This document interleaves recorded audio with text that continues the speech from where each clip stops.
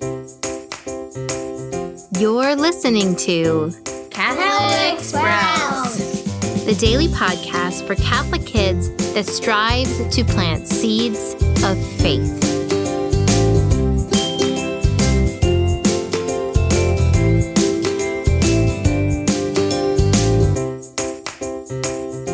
Hey there, Sprouts. Today is Friday, February 7th, 2020. This week on the Catholic Sprouts podcast, we have been talking about marriage. We talked about how marriage is a sacrament of communion and mission, where we are sent out on a mission to the world that focuses on other people. We also talked about the 3 things required of all married people so that they can receive the sacrament of marriage, what happens during a wedding ceremony, and also the invisible things that happen in a marriage. Like, for example, that there are 3 people needed for a marriage: husband, wife, and God. Yesterday, we talked about how a marriage is indissoluble, meaning it will last forever and it's nothing that we can just end. And we also talked about how marriage begins families, which are the church in miniature. Now, today we are going to look to the example of an incredible married couple that received the sacrament of marriage and went on to do incredible things. In fact, they were canonized as saints together just a couple of years ago. And this is the first time that a husband and wife have been canonized together. These saints are Louis and Zélie Martin, and their very famous daughter was Saint Therese.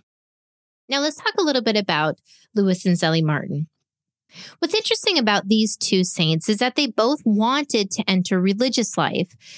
Louis Martin wanted to be a monk and Zélie wanted to be a nun, but they both discerned out or actually weren't accepted into these various orders. Now, maybe you feel like, well, all the saints we hear about on this podcast were either priests or bishops or nuns. If I'm married, then I guess that means I don't have to be a saint. Well, Louis and Zélie Martin are here to tell you that all people, whether they are married or they enter the priesthood or the religious life, everyone is called to sainthood. So both Louis and Zélie Martin were a little bit disappointed when they weren't accepted into religious life. Zélie started to work. She actually owned her own lace company where they would make lace, and Louis was a watchmaker. Eventually, they met, and they were still so determined to live a monk-like life that after they were married, they thought that they would remain childless, that they would just devote their entire lives to prayer. Well, thankfully, a priest that was close to both of them told them, no, you need to have children and you need to raise those children to be saints. Well, they took that very seriously. Louis and Zélie Martin were very dedicated to the sacraments. They went to Mass every day. They encouraged their daughters to do the same. And they had a beautiful tradition. After supper, they would sit around and they would instruct their daughters on the faith. They would talk about what it meant to love. They would talk about scripture.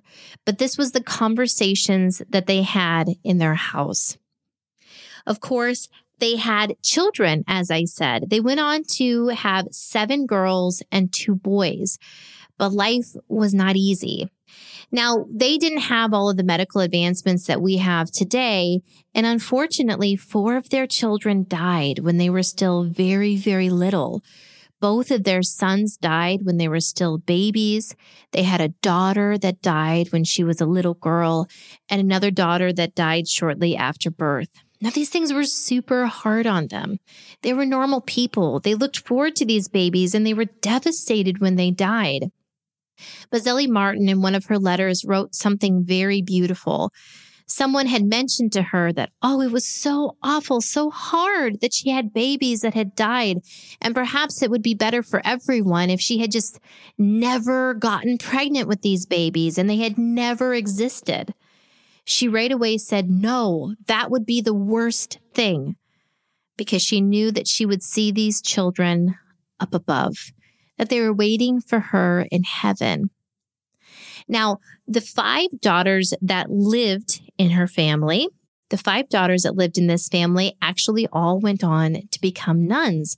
And St. Therese, who gave us the little way, she was the youngest. Zélie Martin actually ended up getting cancer, and she suffered many years and died when St. Therese was very young.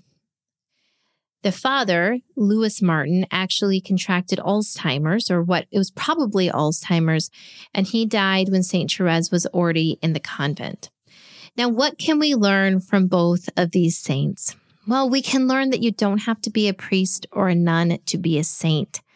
We also can learn that the work of a mother and father is so important.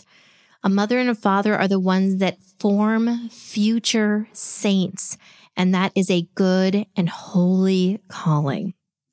And so, Sprouts, here is my challenge for you today. I would like you to pray for your parents through the intercession of Zélie and Louis Martin. Pray that they can do their job to raise future saints well, just as Zélie and Louis Martin did. Pray that they can be open to the sacrament of marriage and the grace that flows through it, so that your whole family and your whole house can be blessed. That's it for Catholic Sprouts today. We'll be back tomorrow, but until then, continue to grow in your faith and truly sprout into the beautiful creation that God created you to be.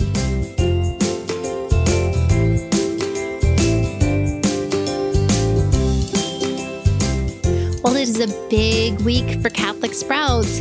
We just launched all of our family adoration materials. There is a board book for little ones, a coloring book, a children's journal, a parent's guide, and so much more. Feel free to come over and check it out and get inspired to bring your whole family to Eucharistic adoration. You can click the link in the notes for this podcast episode, or simply head to CatholicSprouts.com/adoration.